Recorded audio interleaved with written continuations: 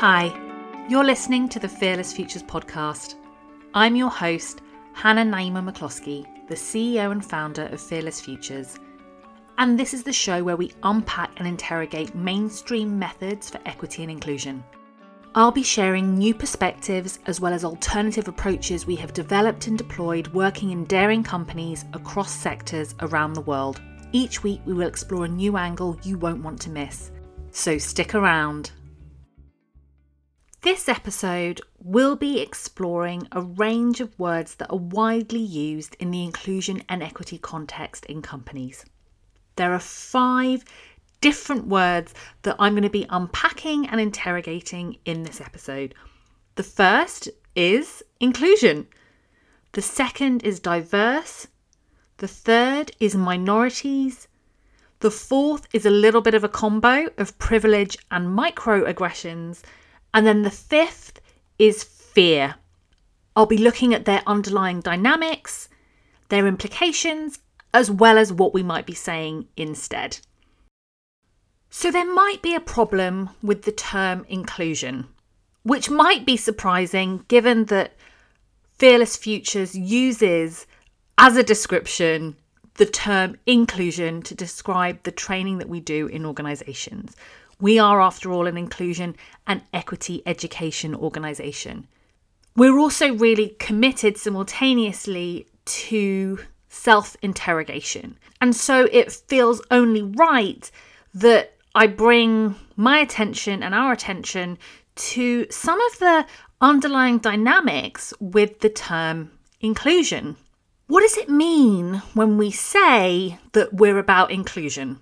Well, it speaks to the idea that there are some people who are excluded and who are therefore on the margins. But what I'm really thinking about is what is the dynamic that's being spoken to? And what I see and hear and feel when I engage with the term inclusion is that there's some people in the centre who extend their arms out, maybe an olive branch even, they put out a bridge to draw in and bring in those who are excluded. But what's really kind of got me thinking here is that when we're talking about inclusion, it still relies on those who are at the centre from making that effort.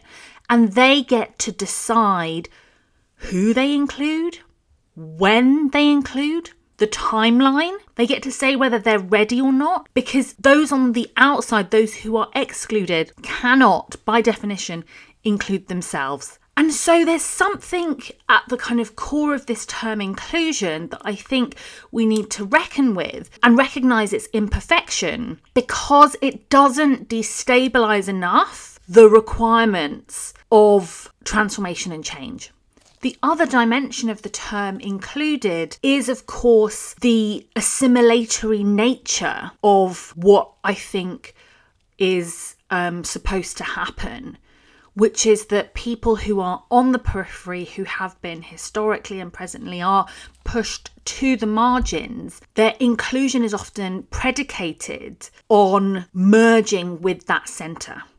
And again, this comes back to what I've already just kind of shared, which is that the conditions for that inclusion very much rely on those who are already in a particular space. So we have a kind of assimilatory dynamic to this phrase inclusion, which I think we have to question and kind of perhaps confront and get honest about, which is that might actually be what's kind of presumed in many organisations. That might actually be the process that's kind of expected to happen. And I think that that's something that's a failure of not only using the word inclusion, but also perhaps the very kind of framework in which this work is ultimately done.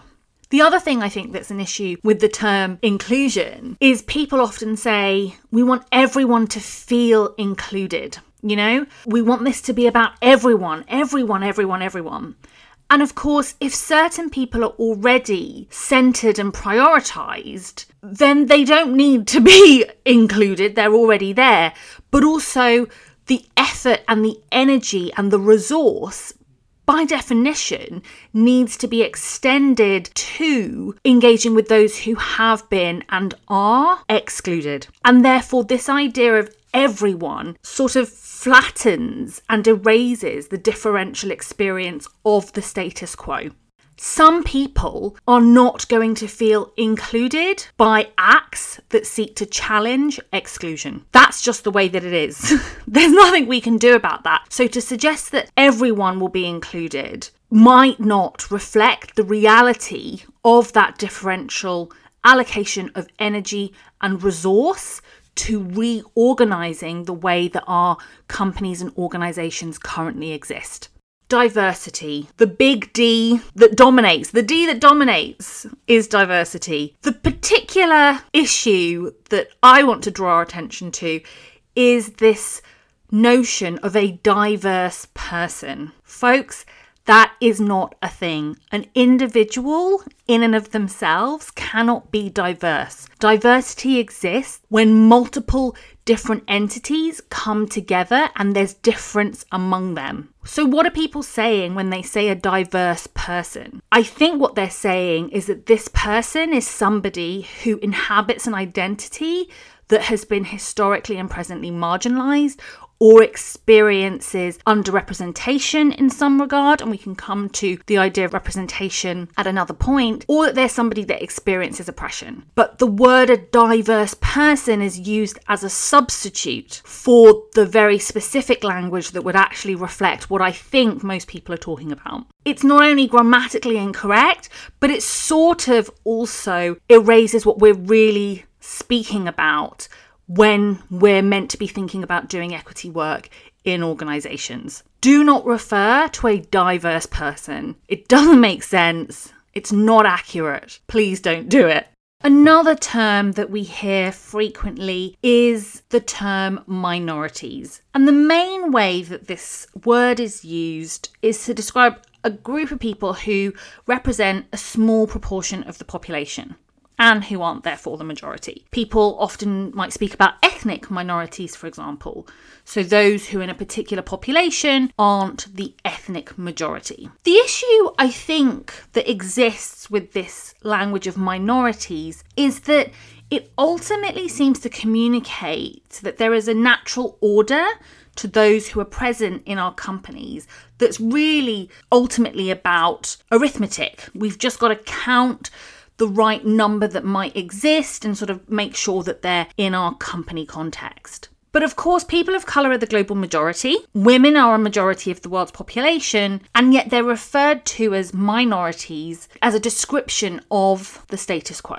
And what I think we need to kind of really draw attention to is that just being a numerical minority, or indeed being a majority, doesn't mean that power naturally flows to that group just because they are many in number. There are countless examples of groups of people who are an actual minority who have managed to organise power in their favour. We might take, for example, the context of South Africa, where 90% of the people there are black, and yet an apartheid regime existed for much of the 20th century that was in service of white power and white control.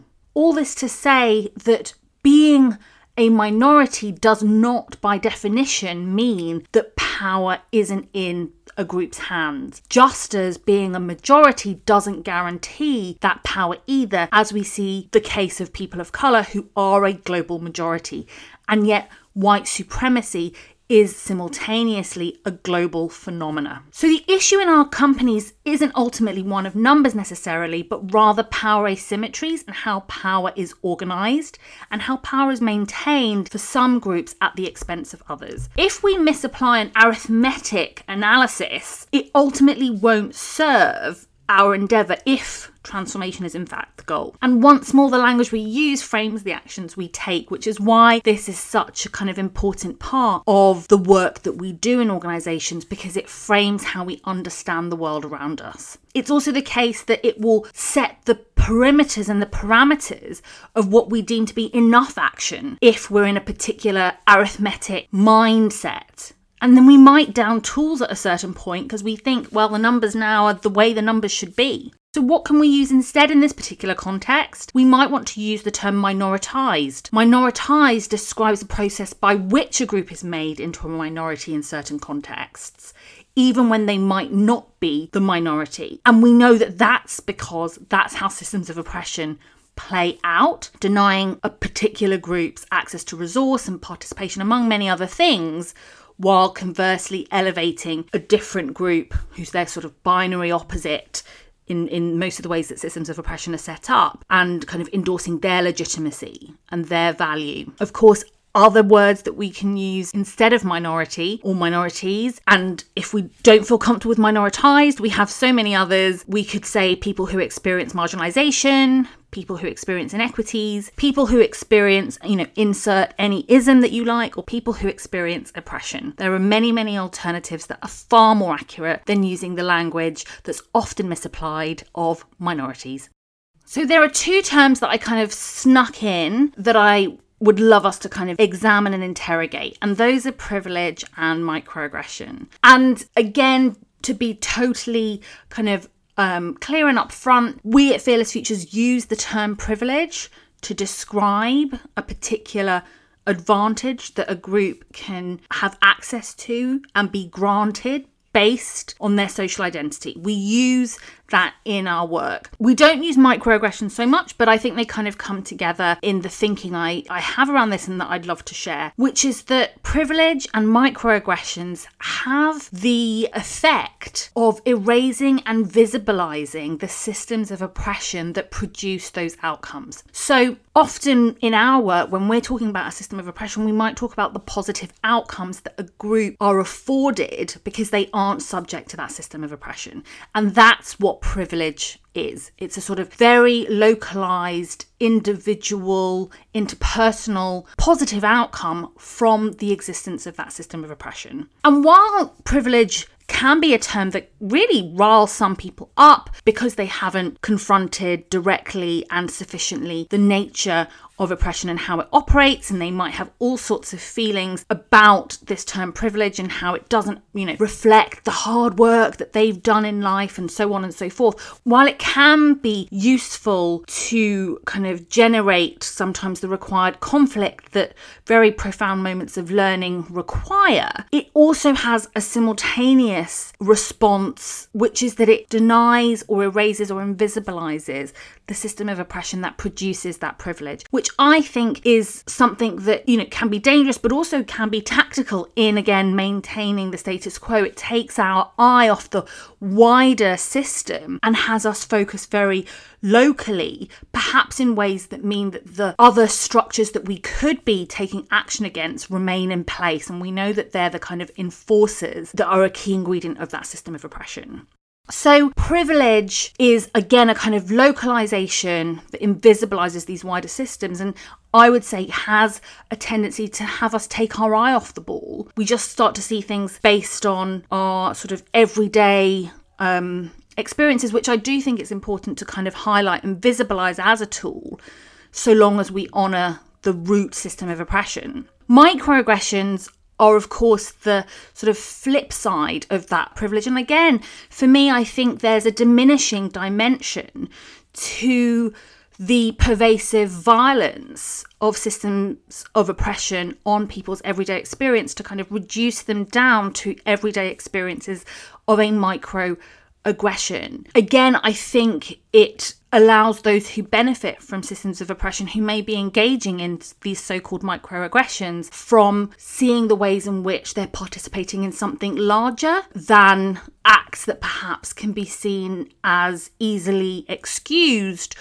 Or should the microaggression itself be sort of found to have an antidote, perhaps the person can change their sort of localized interpersonal behavior, that somehow it therefore absolves them of wider consciousness and action in relation to the system of oppression. So this isn't to say that these terms, should be banned or whatever it might be, but it's perhaps to invite us into an inquiry as to where we wish to use them, how we wish to use them, and whether or not we can perhaps, again, be much more specific in identifying the ways in which these very benefits and or microaggressions are produced and the role that structural inequity plays in these phenomena.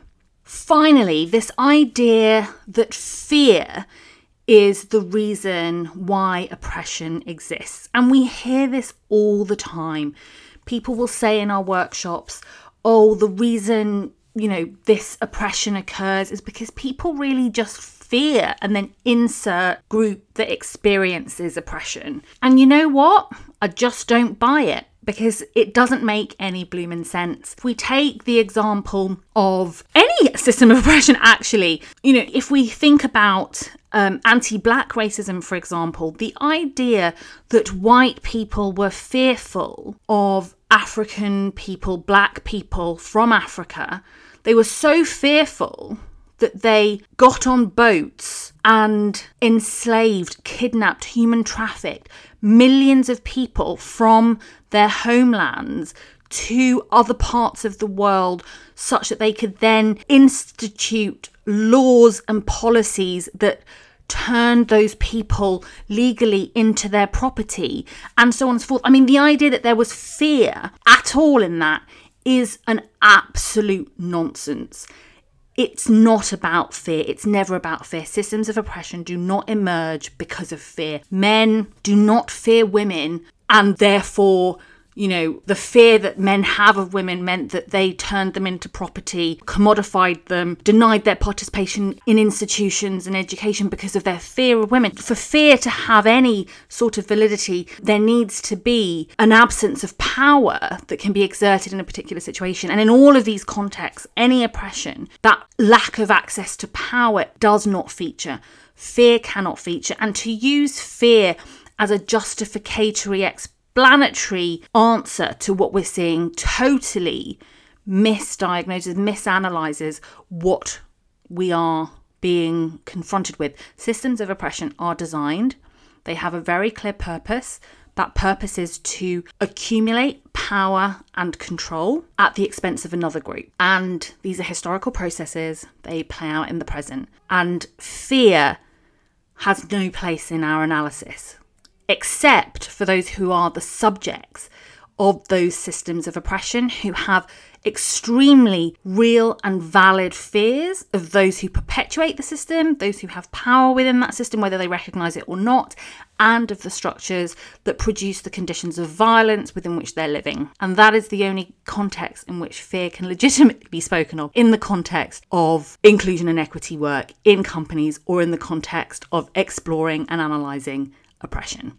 So with that rundown, those are the terms to interrogate, potentially push to one side, maybe put in the bin.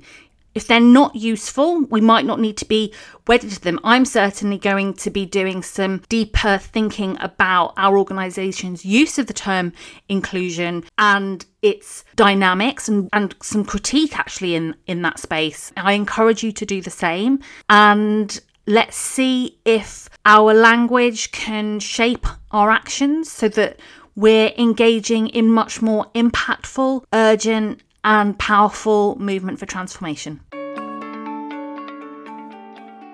Thank you for listening to the Fearless Futures podcast. If you like what you hear, be sure to subscribe, rate, and share this episode with a friend. If you're interested in learning more about the work that we do at Fearless Futures, please visit our website, fearlessfutures.org.